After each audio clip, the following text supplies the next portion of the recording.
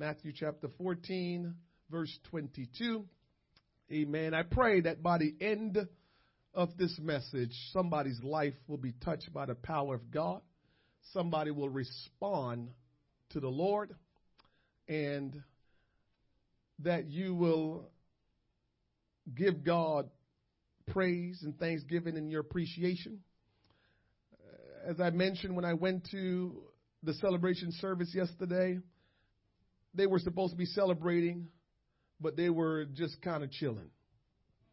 And I don't know, we've become spectators more than anything else in our life. We show up at places to see what's going on. And if it's something that work with our flow, then we'll just keep doing it, or we'll say, yeah, I like that. But if it's not something that work with your flow, you cut out and you'll say, won't do that again. And so we have become a people of spectators, not participators. And in the kingdom of God, he didn't call us to be spectators. He called us to be participators. And so I don't want to be a spectator. And so, nowadays it takes everything, man. It takes the power of the Holy Ghost to get people stirred up. And, I thank God for the power of the Holy Ghost. I went up to pray, and of course, there's some things that just challenges me. And so when I realized that we were just there to spectate, I said, Holy Ghost, help me. And of course, when I went up and prayed, I had to just pray, not no spectating. I didn't go up there and look and say, and Lord, touch them, and Lord, help them. I just let the Holy Ghost do what the Holy Ghost is doing. So a little bit of fire had to get under their seat. So they got up a little bit because the fire touched them. But I just think that we need to get in the place of stop spectating and start participating and get involved with what God is doing. Worship him and let him know. Oh, God, how excellent. Matthew chapter 14. We are going to, as I'm talking about participation, let's do this together this morning. Amen. And so we'll read the entire thing together. We're going to read verse 22 through 33. So you're in church today. Wait, when you leave, you can't say you wasn't in church because you're reading 11 verses of Scripture. And you don't do that when you're home. So when you leave here today, you can say, oh, I went to church and I was involved because I read 11 Scriptures this morning. So Matthew chapter 14, when you're there, say amen. Now, I try to tell you when we read, just don't read it like the newspaper. Don't read it like you're on the internet. Don't read it like you're reading a book. Say, Spirit of the living God, help me to receive as I'm reading. Help me to get understanding as I'm reading. Because you want understanding as you're reading. Because there's a lot of things that's just in this text that we're going to talk about today. But while you're reading, just take it in. Think about the words, some of the words that's being used. And it will really help you to understand what God is saying to us. Matthew chapter 14, verse number 22. Are you there? Amen. Are you ready to read? Amen. Let's read. And straightway Jesus constrained his disciples to get into a ship and to go before him unto the other side, while he sent the multitudes away. And when he had sent the multitudes away, he went up into a mountain apart to pray. And when the evening was come, he was there alone. But the ship was now in the midst of the sea, tossed with waves, for the winds were contrary. And in the fourth watch of the night, Jesus went unto them, walking on the sea. And when the disciples saw him walking on the sea, they were troubled, saying, It is a spirit. And they cried out for fear. But straightway Jesus spake unto them, saying, Be of good cheer. It is I. Be not afraid. And Peter answered him and said, Lord, if it be thou, bid me come unto thee on the water. And he said, Come. And when Peter was come down out of the ship, he walked on the water to go to Jesus. But when he saw the wind boisterous, he was afraid. And beginning to sink, he cried, saying, Lord, save me. And immediately Jesus stretched forth his hand and caught him and said unto him, O thou of little faith, wherefore did thou doubt? And when they were come into the ship, the wind ceased. Then they that were in the ship came and worshiped him, saying, Of a truth, thou art the Son of God. 33, right? You read 11 verses of scripture. Oh, God. A lot's going on that we just read. So we got to unpack all of what was going on right there. Amen? Will you please be seated? I've entitled today's message, Faith Tried and Tested. Faith tried and tested. Faith tried and tested. Faith tried and tested. Let me give you a commercial before I get started. Brother Tony came in this morning and said, Pastor, I like Thursdays. He said, you was on fire Thursday. I said, really? He said, yeah. He was just like, coming. I didn't know that's what was happening, but that's what Brother Tony said. But I guess what I'm saying is, Brother Tony says Thursdays is good. So if you want to know how good Thursdays are, see Brother Tony. He will convince you that Thursdays are good. And I must say, I think Thursdays are probably, no, I'm not going to say it because then you'll just not come on Sundays. But Thursdays are really good. I'm telling you, you get materials to work with. You get clarity and you get to understand the Word of God. So when you can make it on Thursdays, I want you to try and make it because Tony is promoting it. I'll make him the promotions director for Thursdays. Faith tried and tested. Remember, I've always told you that the traditional definition of faith is not what I teach. And according to scriptures, I believe what I teach is more sound than the traditional teaching that you've heard about faith and what faith really is. And so I have scripture that I can always use to back up what I believe faith is according to the Word of God. But since we have held on to the tradition that faith is just that you got to really believe, I'll let you hold on to it if you want. But I'm going to tell you what faith really is today once again. And when you understand this, you will understand that that's real faith. And so I try to make it simplified every time I talk about it, hoping that you will understand it. So here's the definition that I have for faith for you. Faith is the knowledge of the deity and humanity of God. Faith is the knowledge of the deity and humanity of God. Now, I know you read your Bible, and it says in Hebrews chapter 11, verse 1, that faith is the substance of things hoped for, the evidence of things not seen. And what I tell people that is a description of faith, that is not faith. Because if I asked you to really tell me what faith is after reading that, you couldn't tell me. You'll probably end back up at just believe. So I'm telling you that the description of faith is the knowledge of the deity and humanity of God. Now, when you get that understanding of that, then you will have complete trust and commitment to God.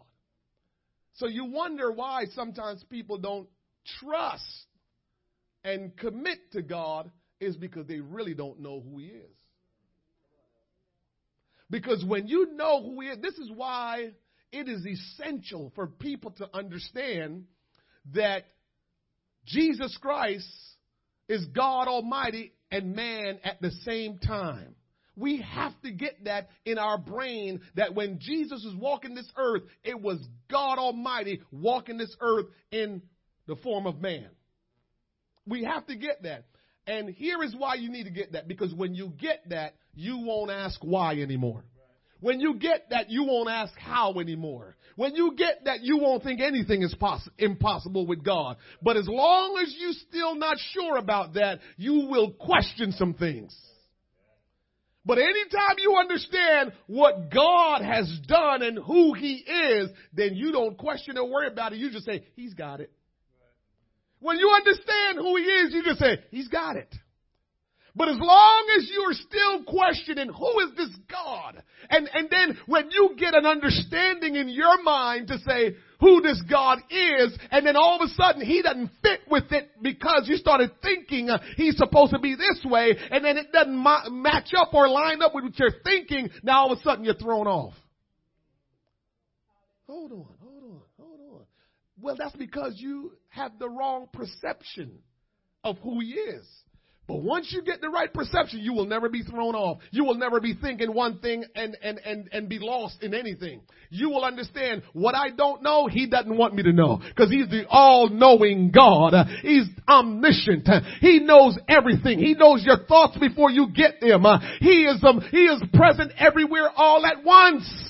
How does he do that? He's all powerful. He's got all power, and there is no power in this earth that is not from him. So when we understand who God is, then we have complete trust in him. And that is faith. That is faith. You can't have complete trust. You're lying to yourself if you have complete trust in something or anyone that you don't know. Don't lie to yourself.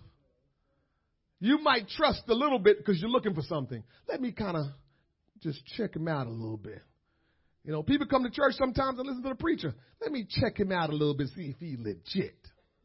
And so a couple of things I say, you might say, okay, that's not too bad. But you ain't having no complete trust in me. Same thing with God.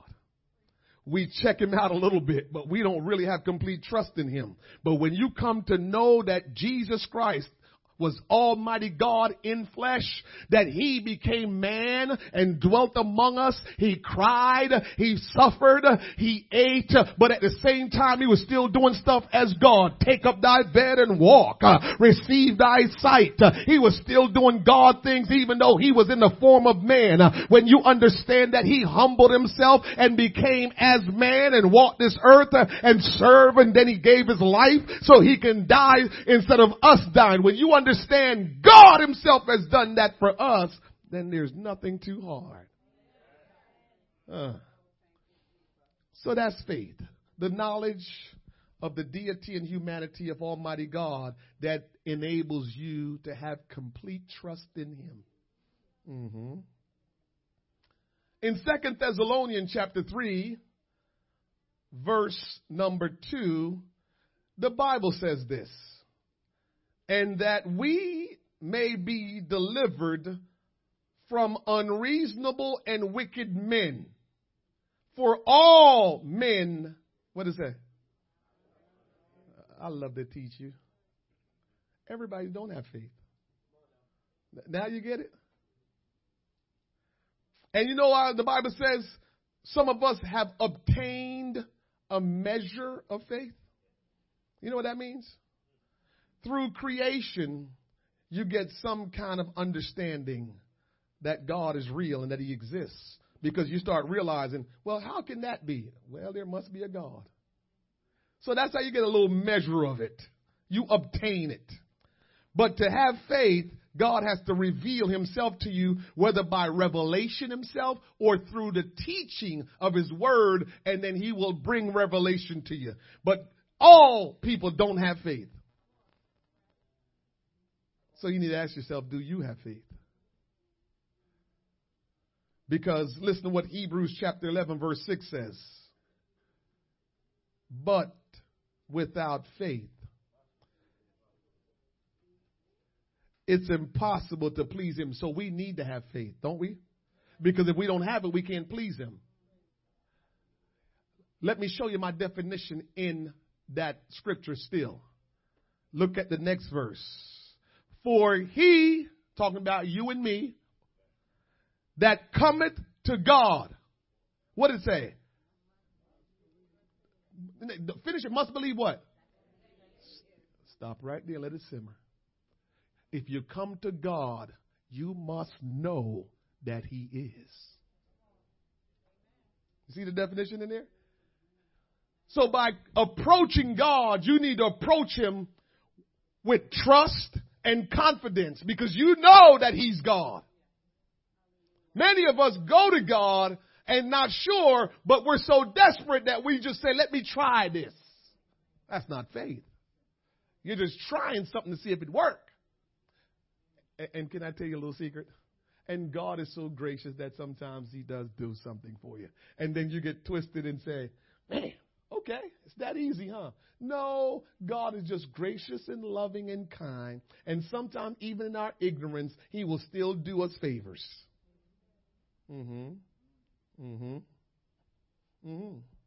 So without faith, it's impossible to please him.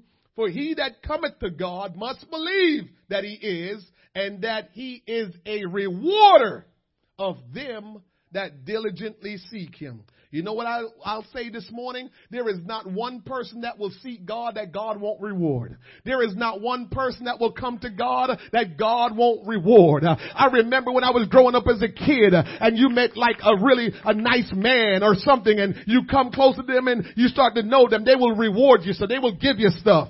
You come and say, hey, Mr. So-and-so, hey, Mrs. So-and-so, they be nice to you and give you stuff. Well, they're just people and people are not perfect, but God is perfect.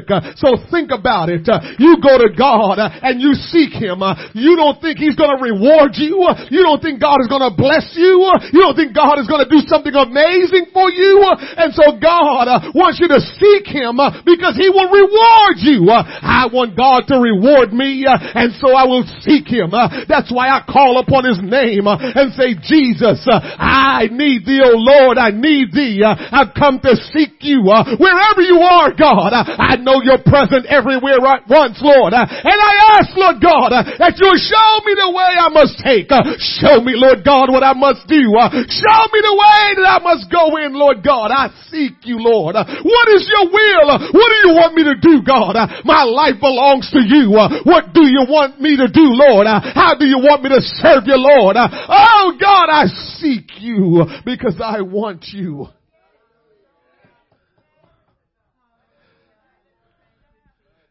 Here is some more scripture for you. Here's some more thoughts for you.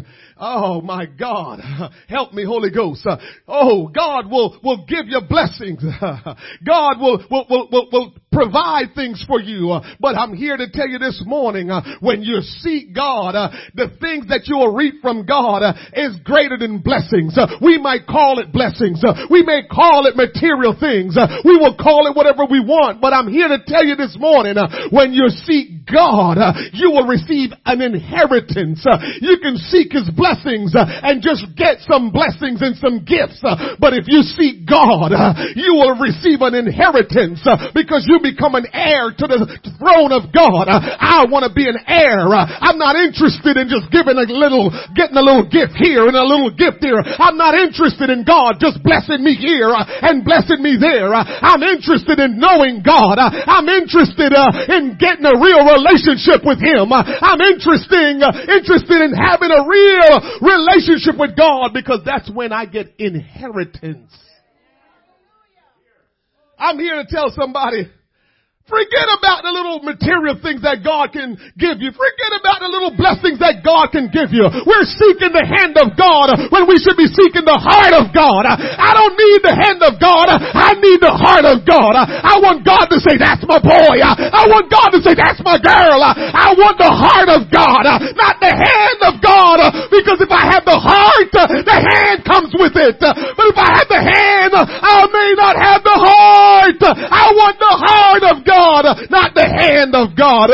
Somebody clap their hands to the Lord and say, God, I want your heart. I want your heart. I don't want your hand. I know you can bless me anytime. I know you can provide for me anytime. I know you can do for me whatever you want. But I want you. I want your heart, Lord. Not your hand. Somebody clap their hands unto the Lord.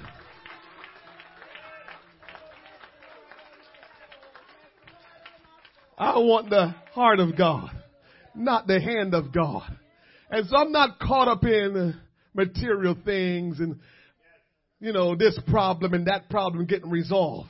As long as I got the heart of God, I'm all right. You cannot possess faith without experiencing trials. You cannot possess faith unless you have trials. You can say you have faith, but if you say you have faith and you've never had a trial, if your faith has never been tested, you gotta look again. You gotta check again to see if you really got faith. If everything is always going good for you, and things are always working out for you, and you say, I trust God, I believe God, but it's all good all the time, I'm here to tell you, you may not have faith. You may have experienced some blessings and some gifts, but if you have not been tested in your faith, maybe you have not yet possessed it. I want to possess faith. I just don't want to talk about faith. I don't want to just throw faith around like, oh yeah, everybody has faith. I don't want to just throw it around like, oh, I know I have faith. No, I need to know, this is too important. We can play around with everything else. We have life insurance for our life. We have insurance in our cars, in our homes, and all these wonderful things, and 401k and all that stuff for retirement. That's all good. But I'm here to tell you this morning, there is nothing like having a relationship with God, possessing faith. There is no greater possession that you can ever have than faith in God. Faith in God, because when everything else fails, faith in God cannot and will not fail. I don't care about anything else if I don't have faith in God.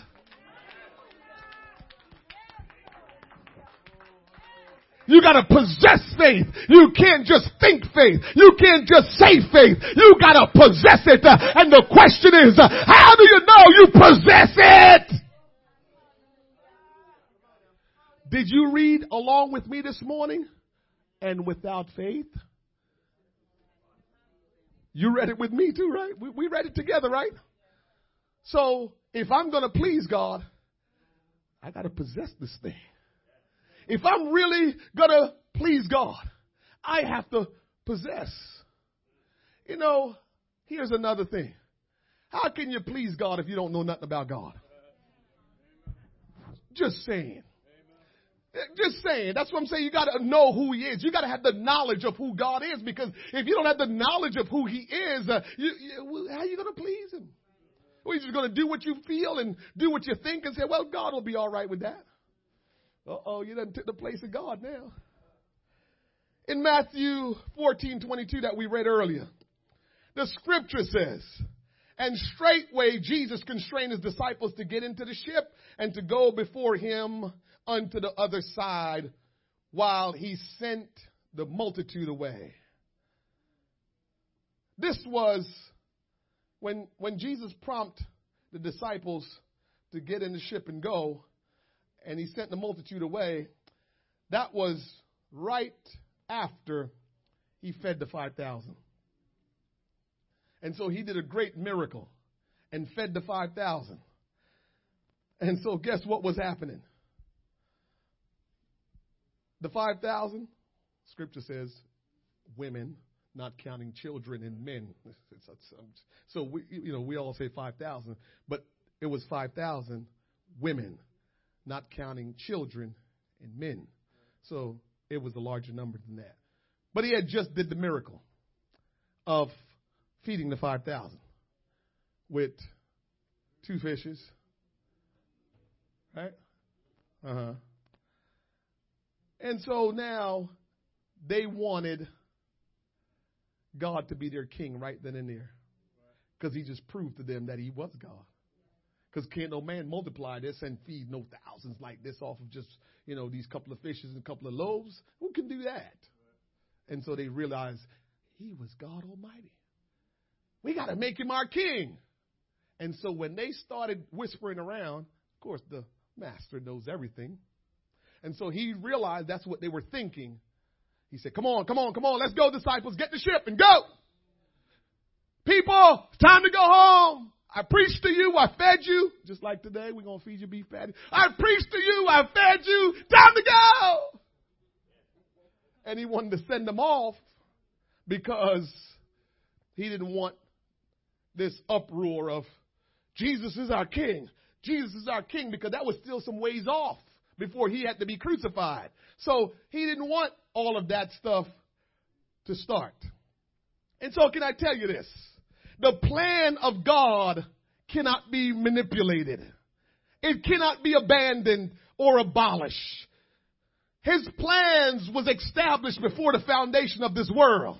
And so Jesus don't do like me and you. He don't allow his emotion to get the best of him and then he start making quick decisions.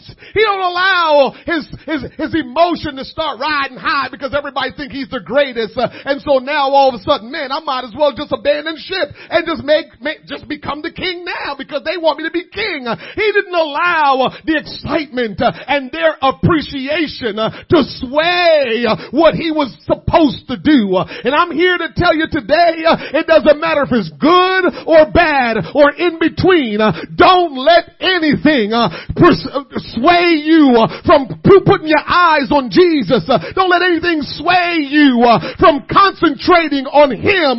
Don't let anything sway you to not obey and trust him, because he was the greatest example that we was ever experienced. And when he came to this earth, he didn't allow anything to abort the mission. He didn't allow anything to interfere with the plan. He didn't allow anything to stop what he had to do. Me and you, we did the multiplying.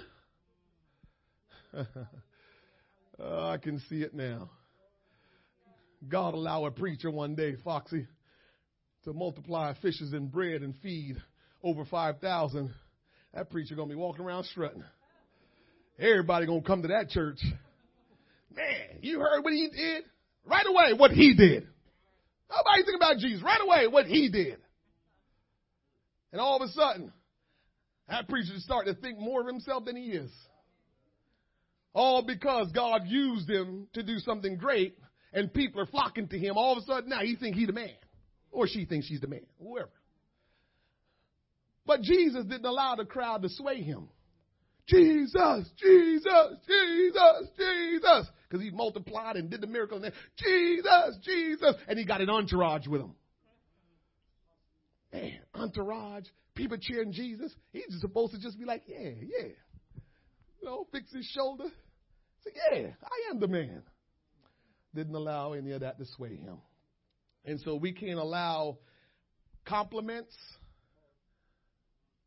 or negative talk towards us to sway us. Somebody hear me? Somebody hear me? Don't allow compliments to sway you.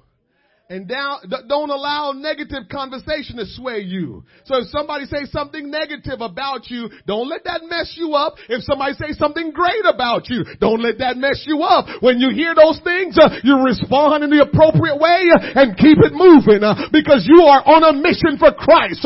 You're going somewhere. You're trying to possess faith. You're trying to live right and talk right.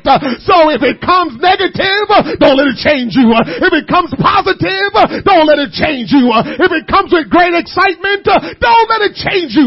Just keep on going. Oh God, we're trying to be like Jesus. I don't know about you, but I want to be like Jesus. And I want to act the way he acted. I want to live the way he lived. I want to do the things that he done, because I know for certainty that will get me in with him.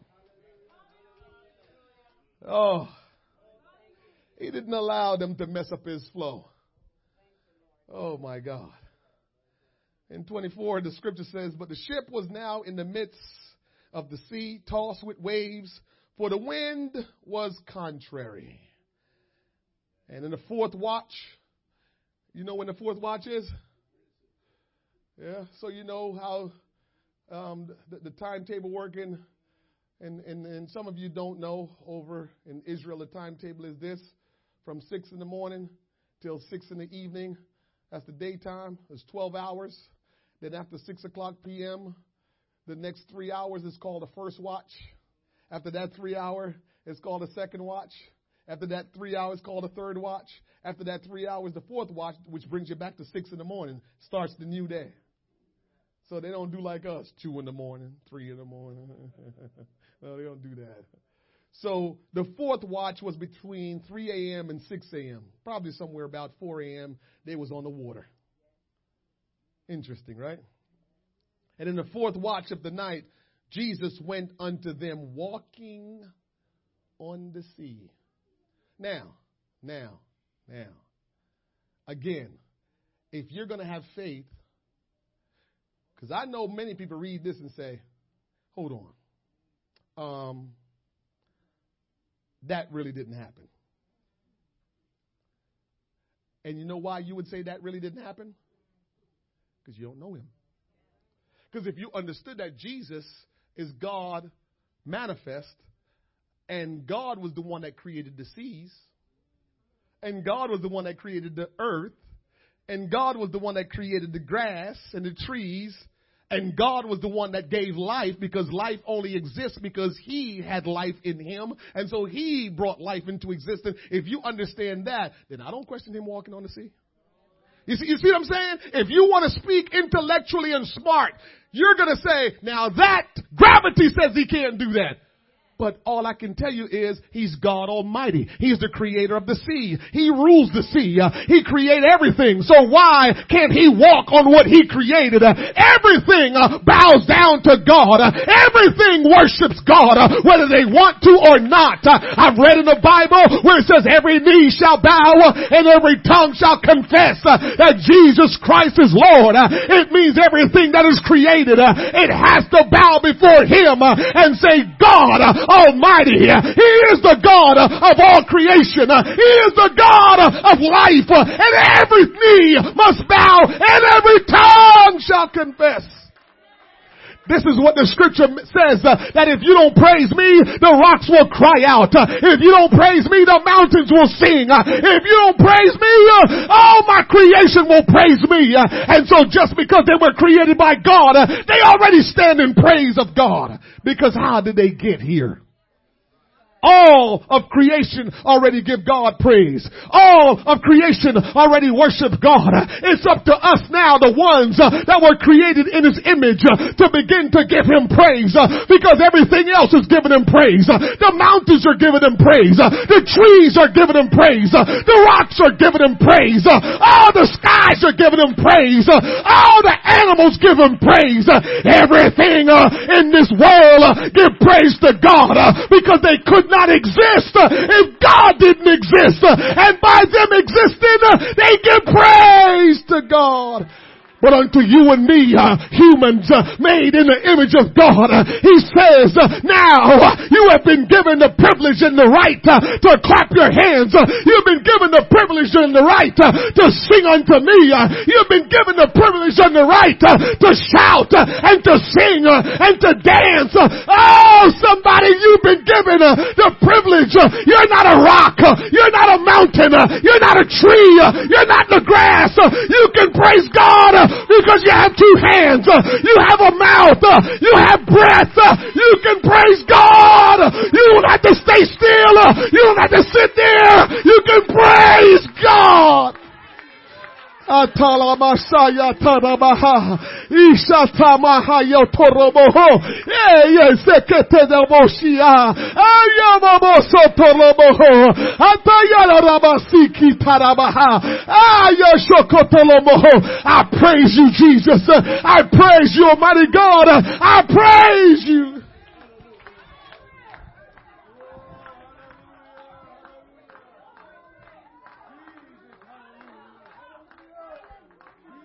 Listen, the mountains, they're in their place. The rocks, they're in their place. The ground, they're in their place. And so they are being and doing what they're supposed to do. But we who are made in the image of God, what are we supposed to do? Hosanna, Hosanna. We're supposed to bow. We're supposed to sing. We're supposed to worship. We're supposed to praise. We're supposed to give him honor. Hallelujah. Hallelujah. Hallelujah. Hallelujah. I will not let the rocks stay in their place giving God's praise. I will not let the mountains be who they are giving God praise. And me who is made in the image of God, don't shout, don't dance, don't jump, don't sing. Oh God, I praise you. Oh God, I praise you. Jesus, you are my God. Jesus, you are my God. And I love thee, oh Lord. Bless the Lord, oh my soul. Bless the Lord, oh my soul. Bless the Lord, oh my soul.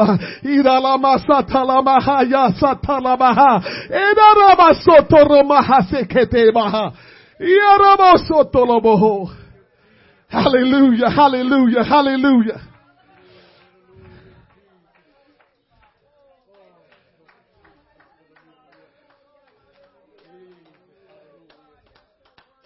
Let me tell you something. The scripture said that while the winds were contrary, the scripture says that while the winds were boisterous, guess what?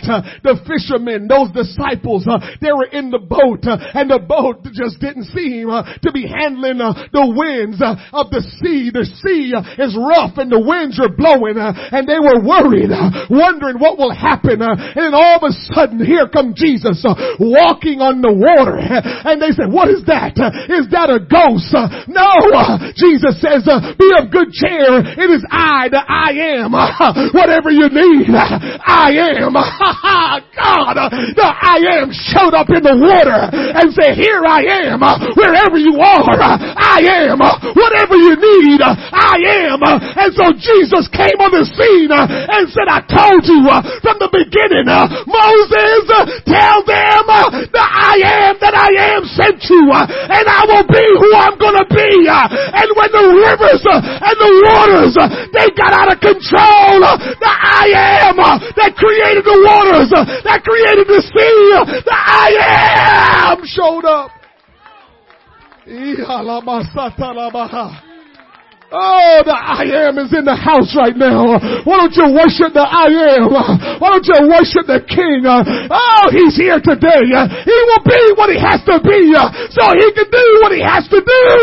The I am is here today.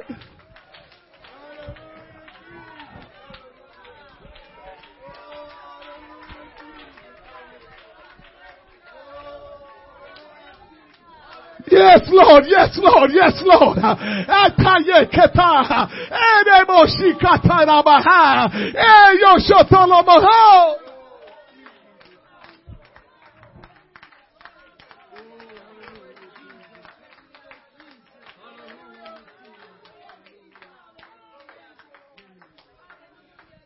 Why don't you understand this?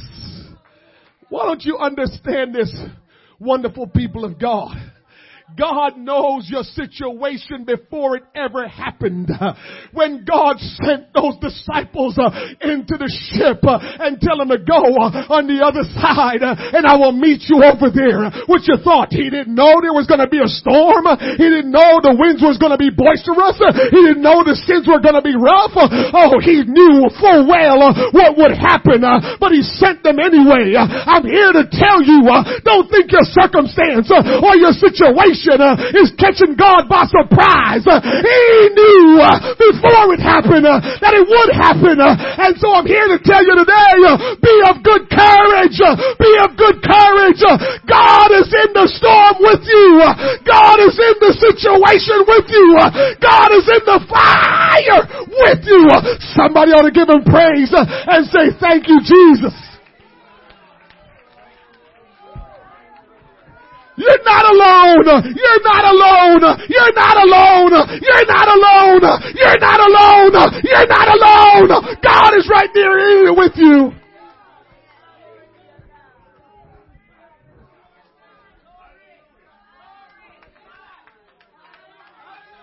I want you to think about that. I want you to worship God. Oh my God. Because the enemy, even your flesh sometimes tells you you're alone. Even your situation tells you there is no hope. There is no help. But I'm here to tell you the I am is right there with you. The I am is right here with you. Oh my God. Oh my God. Don't let nobody tell you that you don't have a choice. Don't let nobody tell you you're stuck. Don't let nobody tell you you can't get out of your situation. I don't care how much and how badly you feel trapped. I don't care how much or how badly it seems like you'll never be able to make it or get out. I don't care. You don't have the answer, but the I am has the answer. And so every situation, every trial, every storm, every fire that you're in, God is here today to tell you, I'm the I am. I'm present everywhere, all at once, and I am who I'm going to be. I am your deliverer. I am your healer.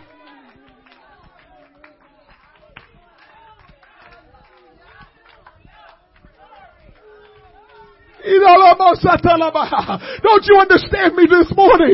God wants you to know you don't have to panic. You don't have to be afraid. You don't have to think you're going to lose. You don't have to worry about missing out on heaven. The I am is in your situation.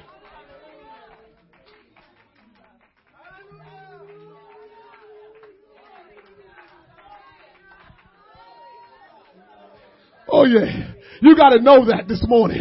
You got to know that this morning. The I am, He's present. He's right there with you. Ask the 3 Hebrew boys. They experienced the 4th man in the fire. They were in the fire. And let me tell you something. What we've learned about God, when God is in your situation with you, it don't affect you the same way it would if God is not with you. So just lock in and say, God, oh God, I know you're with me. I know you're with me. And no matter what my situation is, I know you're with me. And just trust that you'll be all right.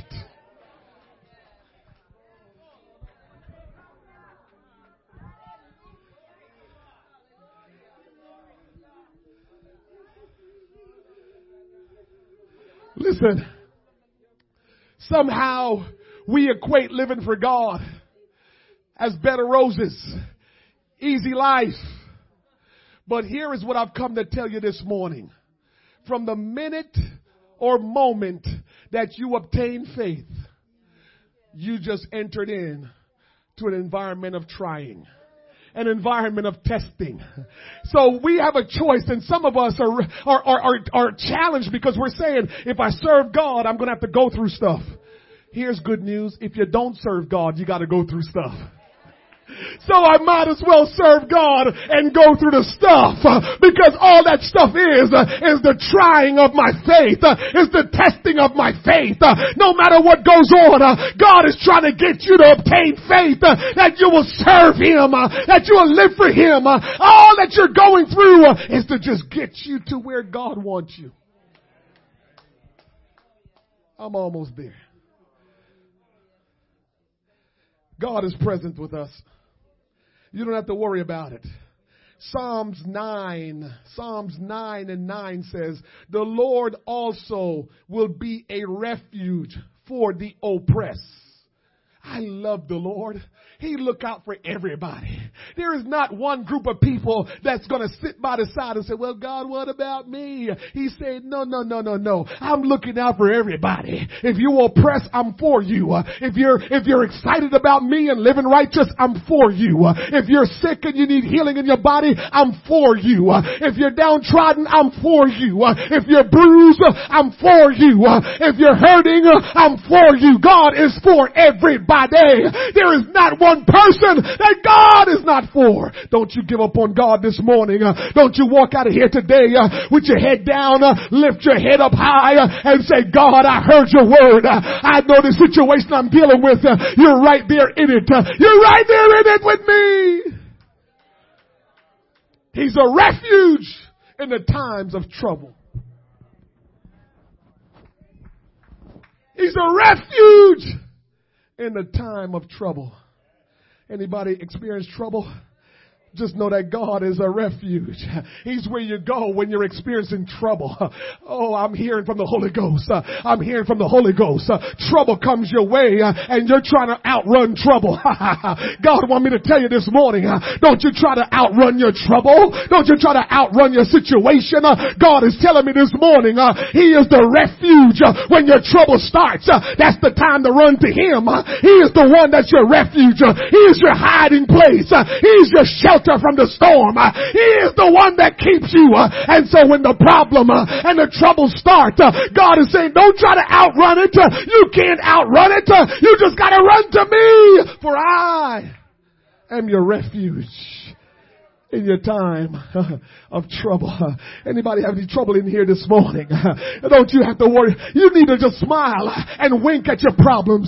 You need to just smile and wink at your situation. I'm here to tell you, just keep on trusting God. Just keep on living for God. That problem, that situation, God will take you through it. Just keep trusting God.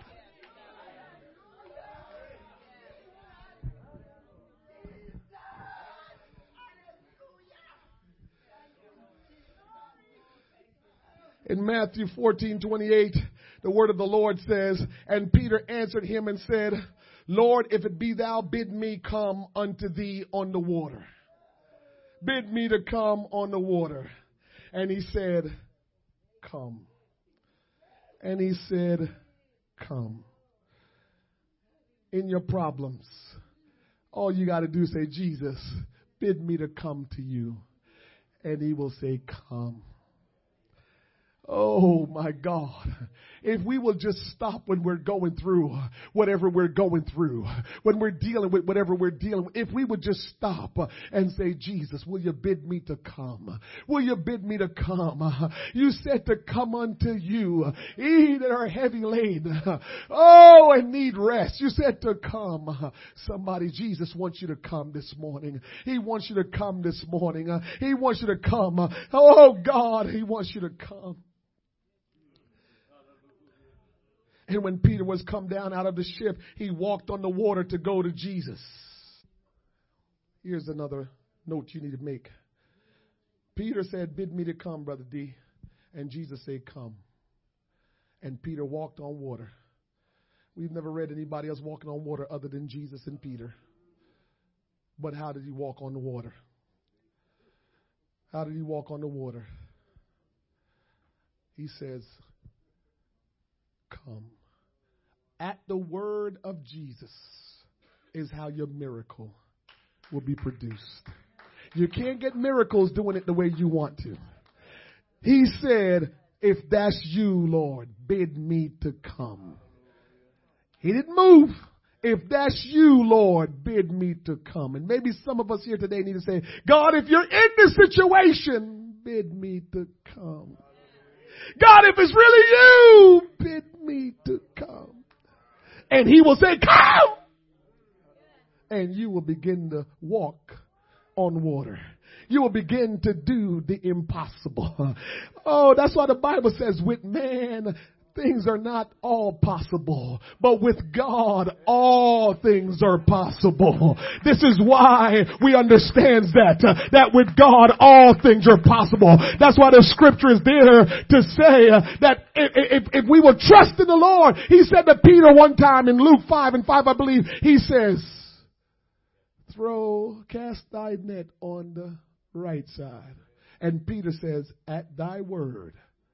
Peter was an expert fisherman. And Jesus told him, he told Jesus, we've been fishing all night, Lord. Ain't catch nothing. Jesus said, just cast your net to that side. And when they did, they started pulling fish in. Net was breaking. Because Peter says, even though I'm an expert fisherman,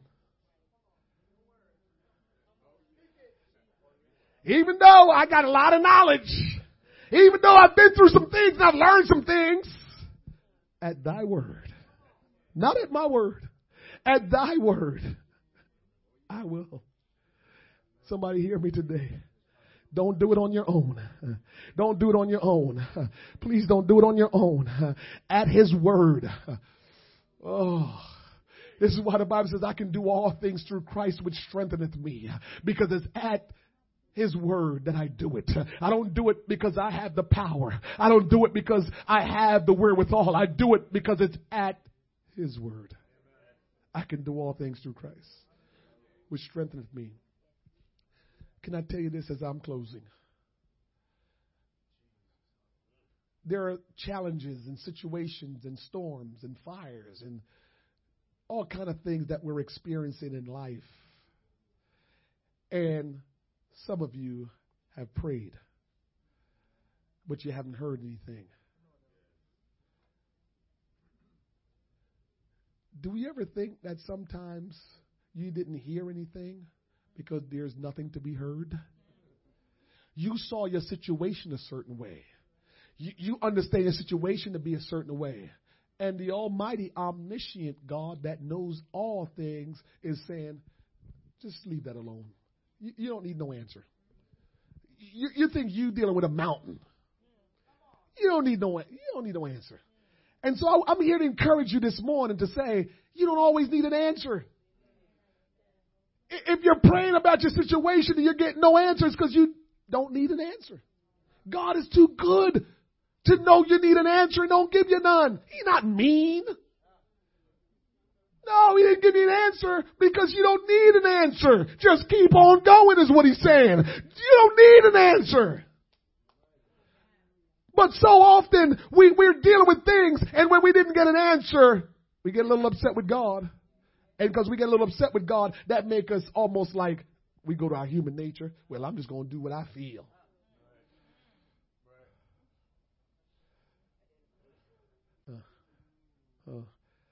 I'm just going to do what I feel because I'm not hearing from God. You know what kind of attitude that is? That's the attitude that says you don't really know who God is. You don't have faith.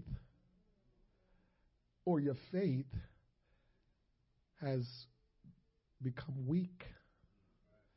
Because if you know who God is, you're going to say, all right, God, I've been praying about this situation for a while. You want me to give you a good answer? Here's a good answer. We've been praying for a building for the longest. We're 5 years into building, praying. We haven't heard anything yet. What do you think I'm going to say? Let's go. What? We're not doing nothing. If the church dwindled down to 2 people because y'all tired of just coming in this place and just, we need a building. I'm going to stay here and say, God, only at thy word. When you say it, that's when we move. We don't think that we're smarter than you, Lord. We don't think that we know more than you, Lord. And so what you say, we wait upon you. And whatever you're going to do, we're waiting upon you. We're not going to make up our own thing and do what we feel like. And I'm here to tell you, God is trying to get you the same way in your personal life. When you don't hear from Him, just don't do what you want. At His word. At His word. Stand with me. The Bible says in verse 30, same text, but when he saw, talking about Peter, but when he saw the wind boisterous, he was afraid, and beginning to sink, he cried, saying, Lord, save me. I saw this so many times. I'm always looking at it, and I just smile. Listen how we are. Peter is just like us. And so it says when he saw the winds boisterous. Here is something to think about. When the Lord told him to come, was the winds blowing then? Sure. It was the storm that the Lord met them in. So when the Lord said come, the wind was still crazy. The seas were still moving crazy. And he walked on water with all that going on. But the Bible says, but when he saw.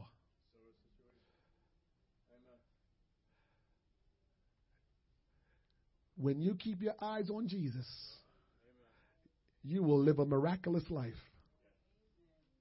When you keep your eyes on Jesus, you will live a miraculous life. But when you want to put your eyes on your problems and your circumstances and your situations, you're going to sink. Because Jesus is the creator of all things. Nature bows down to him. He has control over everything. And so why would I even worry about the things surrounding my situation, whatever is happening? God has power over all of that stuff. So why don't I just keep my eye on him? And so when I don't get an answer and it seems like everything is falling down, I need to just say, God, my eyes are on you. You are my refuge. You are my strength. I feel like I'm about to just die. I feel like I'm about to lose it. I can't handle all of this, God, but I'm keeping my eyes on you. Lord, help me not to look to the left or to the right. God, I don't want to see anything. I don't want to see the winds. I don't want to see the storms. I don't want to see the situations. I just want to see you, Lord. I just want to be focused on you, Lord. I just want to look to you, oh God. Don't let me see anything else, oh God.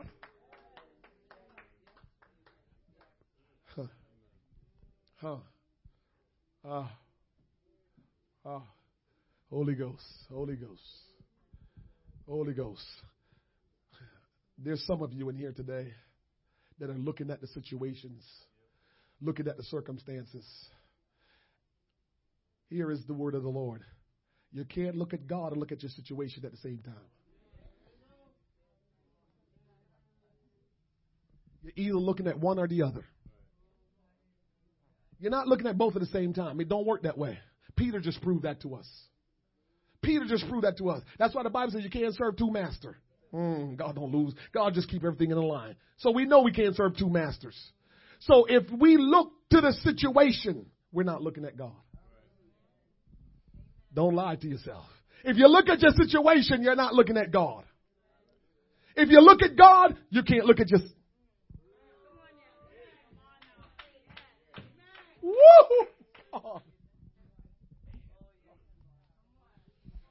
Oh God, if I look at you, that's what I felt yesterday. That's what I felt. Now I understand, God.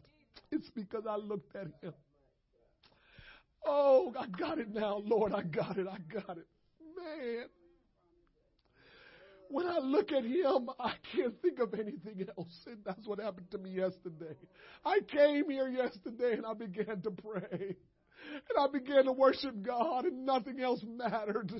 And that's what I felt. That's what consumed me, and nothing else had mattered yesterday. It didn't matter what. I was just so caught up in looking at him. Oh, God. That's what you gave me. That's the experience he gave me. He knew what he wanted me to preach. And even when I didn't understand what was happening yesterday, he just revealed it to me. You were looking at me, Wayne. Wayne, you had your eyes on me yesterday.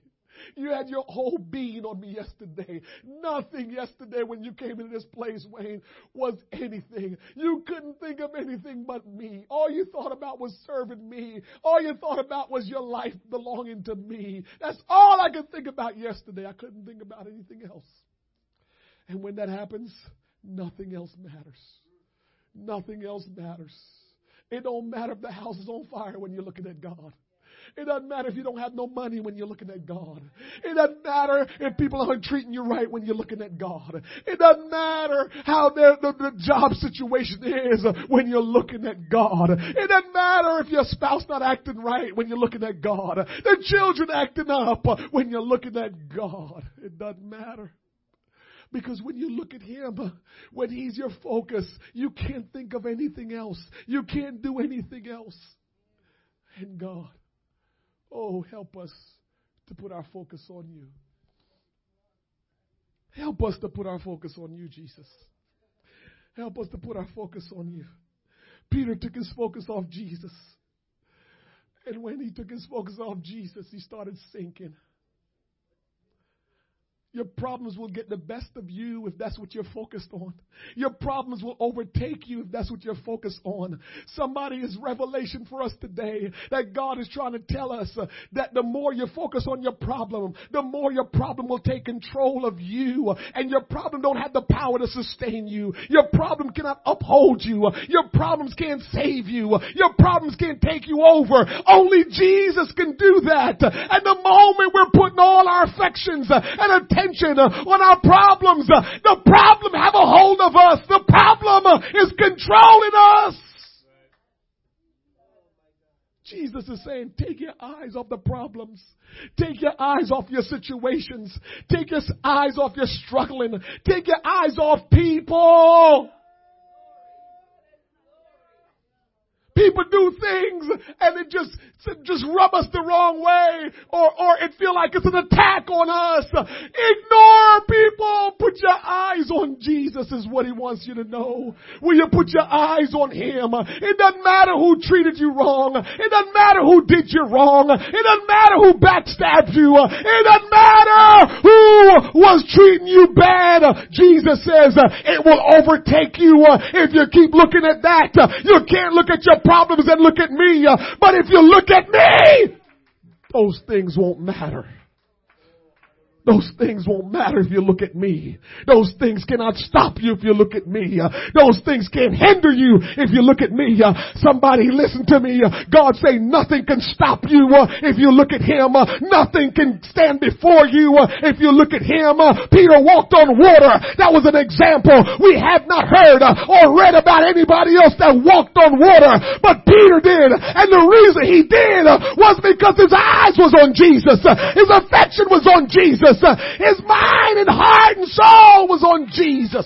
That's why he walked on the water. And Jesus wants me to tell you today, with the love of God, I tell you today with all the love of God, that God wants you to look at him and look and focus and set your affections and attention on him, because your situation will overtake you. God is trying to get us to understand something. Listen to me, church. Listen to me. You don't have power over the environment. You don't have power over nature. You don't have power over people. You don't have power over this world system. You don't. And so when you begin to let it get you off track, you are powerless. It will take over you and control you. Whether or not you think it's controlling you, that's your business. I'm telling you, if you put your eyes on your situation, if you put your eyes on the problem, if you put your eyes on this world system, it will control you. But Jesus says, put your eyes on me and watch the miracle. Oh my God, put your eyes on me and watch the miracle. Put your eyes on me and watch the miracle. You will walk on water.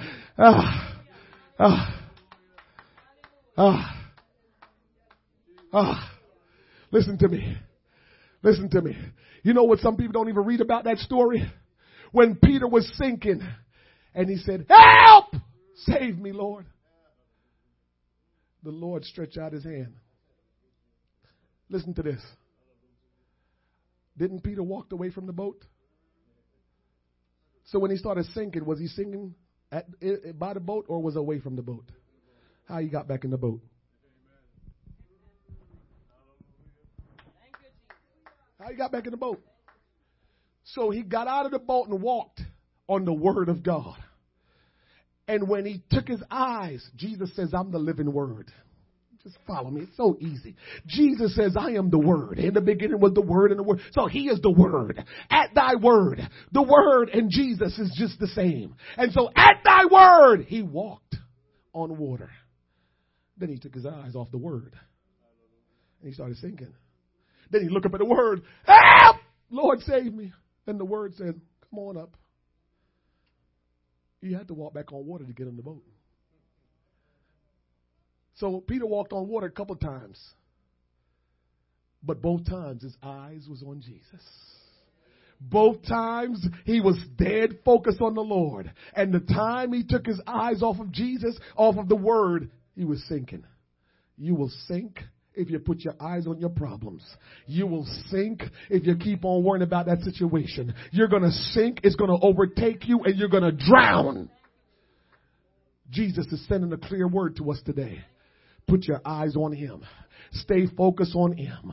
Put all your affection, all your attention on him. Because those problems, God's got them all under control. The problems are only there.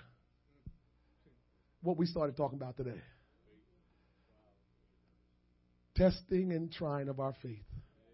That's all they're there for. God allowed them so your faith can be strong. God allowed them so you can prove you really have faith. God allowed them so your faith could be strengthened and deepened. That's why God allowed them. And he's saying, if you put your eyes on me, your faith will be stronger. Your faith will be deeper. He just wants you to put your eyes on him, because then you won't have to worry about anything else. Somebody needs to put their eyes on Jesus today. Your faith is there just to help you. This is why 1 Peter 1:7 says that the trial of your faith, being much more precious than of gold that perisheth, though it be tried with fire, might be found unto praise and honor and glory at the appearing of Jesus. Your trials are just there to prepare you for the return of the Lord, for your time of being with Jesus. Let me tell you this. Our worst of days are our best of days. Brother Tom, our worst of days, you know it, our best of days. Because it's in the worst times that you usually see Jesus. It's in your worst times that you normally focus on him. It's when the days are not good and it look like no hope. Don't despise your worst days. Don't despise the things that have come your way to challenge you. Don't despise them. The worst of your days are the best of your days, because those are the days that allow you to discover who he is. Those are the days that allow you to discover how much he loves you. Those are the days that help you to obtain strong faith.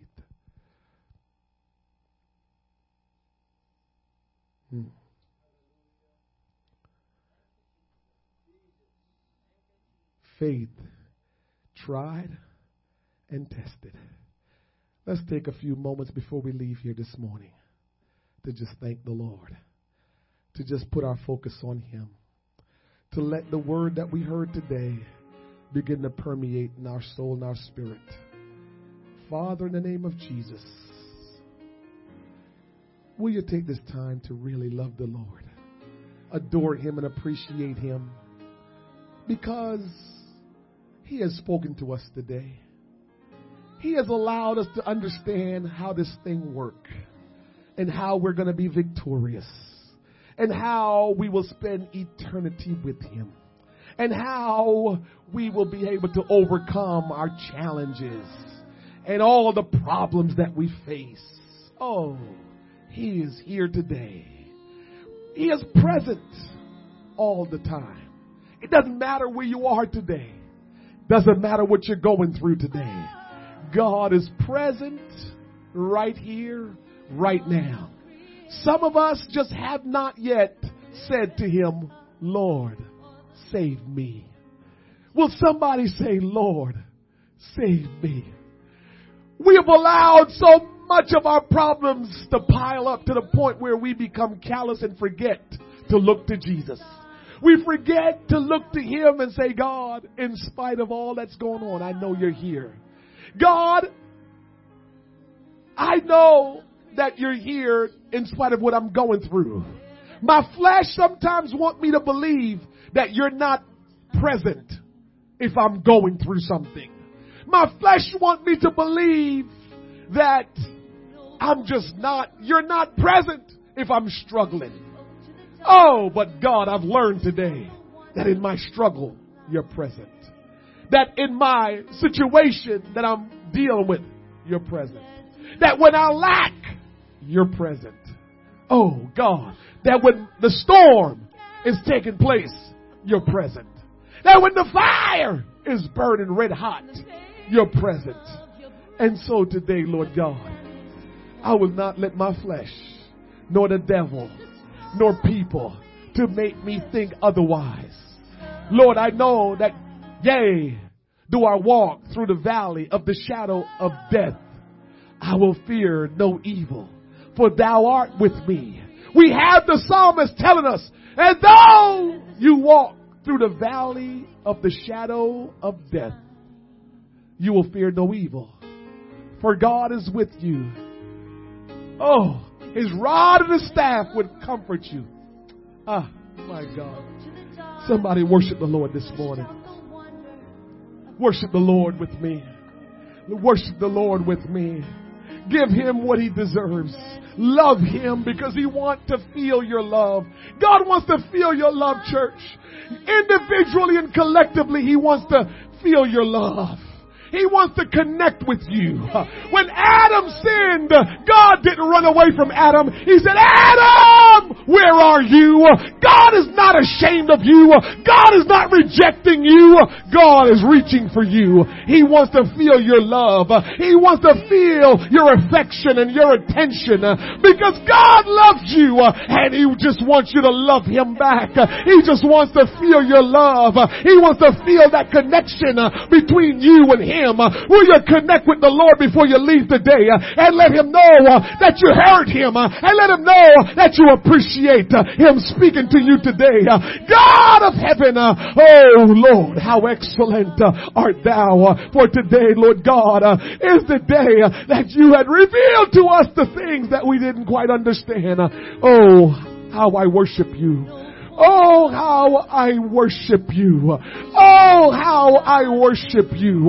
Be free today. I prayed that God was going to set you free today. I pray that God was going to set you free today. I pray that God will make His liberty to move in your life, that you can lift your hands, that you can lift your voice, that you can lift your heart to Him and just let yourself free and let yourself go. Let yourself go today. Don't you hold back from God. Let Him have the love that He so desire from you. Let Him be glorified in the midst of this tabernacle through the worship and through the praise and through the thanksgiving. Oh, thank You, Jesus. Thank You, Jesus. Somebody grab a hold of Jesus before you leave here today. Grab a hold of your King before you leave here today. Grab a hold of God before you leave here today. He don't want you to leave without loving Him, without reaching for Him, without touching Him. Somebody reach out to Jesus this morning. Reach out to Jesus this morning. Oh God, I'm sinking in my situation. I'm sinking in my trials and my problems and in my lacking. But today, Lord Jesus, I look to You and place my focus on You, and I ask You to save me. Save me. I want to be in Your presence. I want to walk with You. I want to talk with You. I want to be in Your presence. I want to feel Your touch. I want to be touched by the power from on high. Oh, somebody, let God have His way today. Yes, Lord. Let yourself go. Let yourself go in the arms of the Lord today. Let yourself go in the arms of the Lord today. Just surrender all. Put all your confidence. Put all your trust in Him today. For He is God Almighty. He loves you. He loves you. Put all your faith in Him. Put all your confidence in Him. Put all your trust in Him and let Him lead you. Let Him reign in your life. Let Him keep you. Oh God, have Your way. Have Your way. Oh, hallelujah. Oh, thank You. Thank You. Thank You. Thank You. Thank You. Thank You.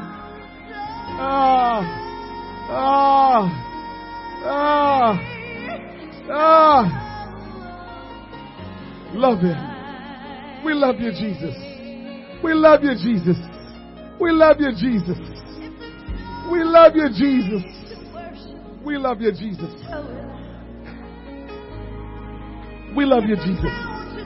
Oh, Jesus.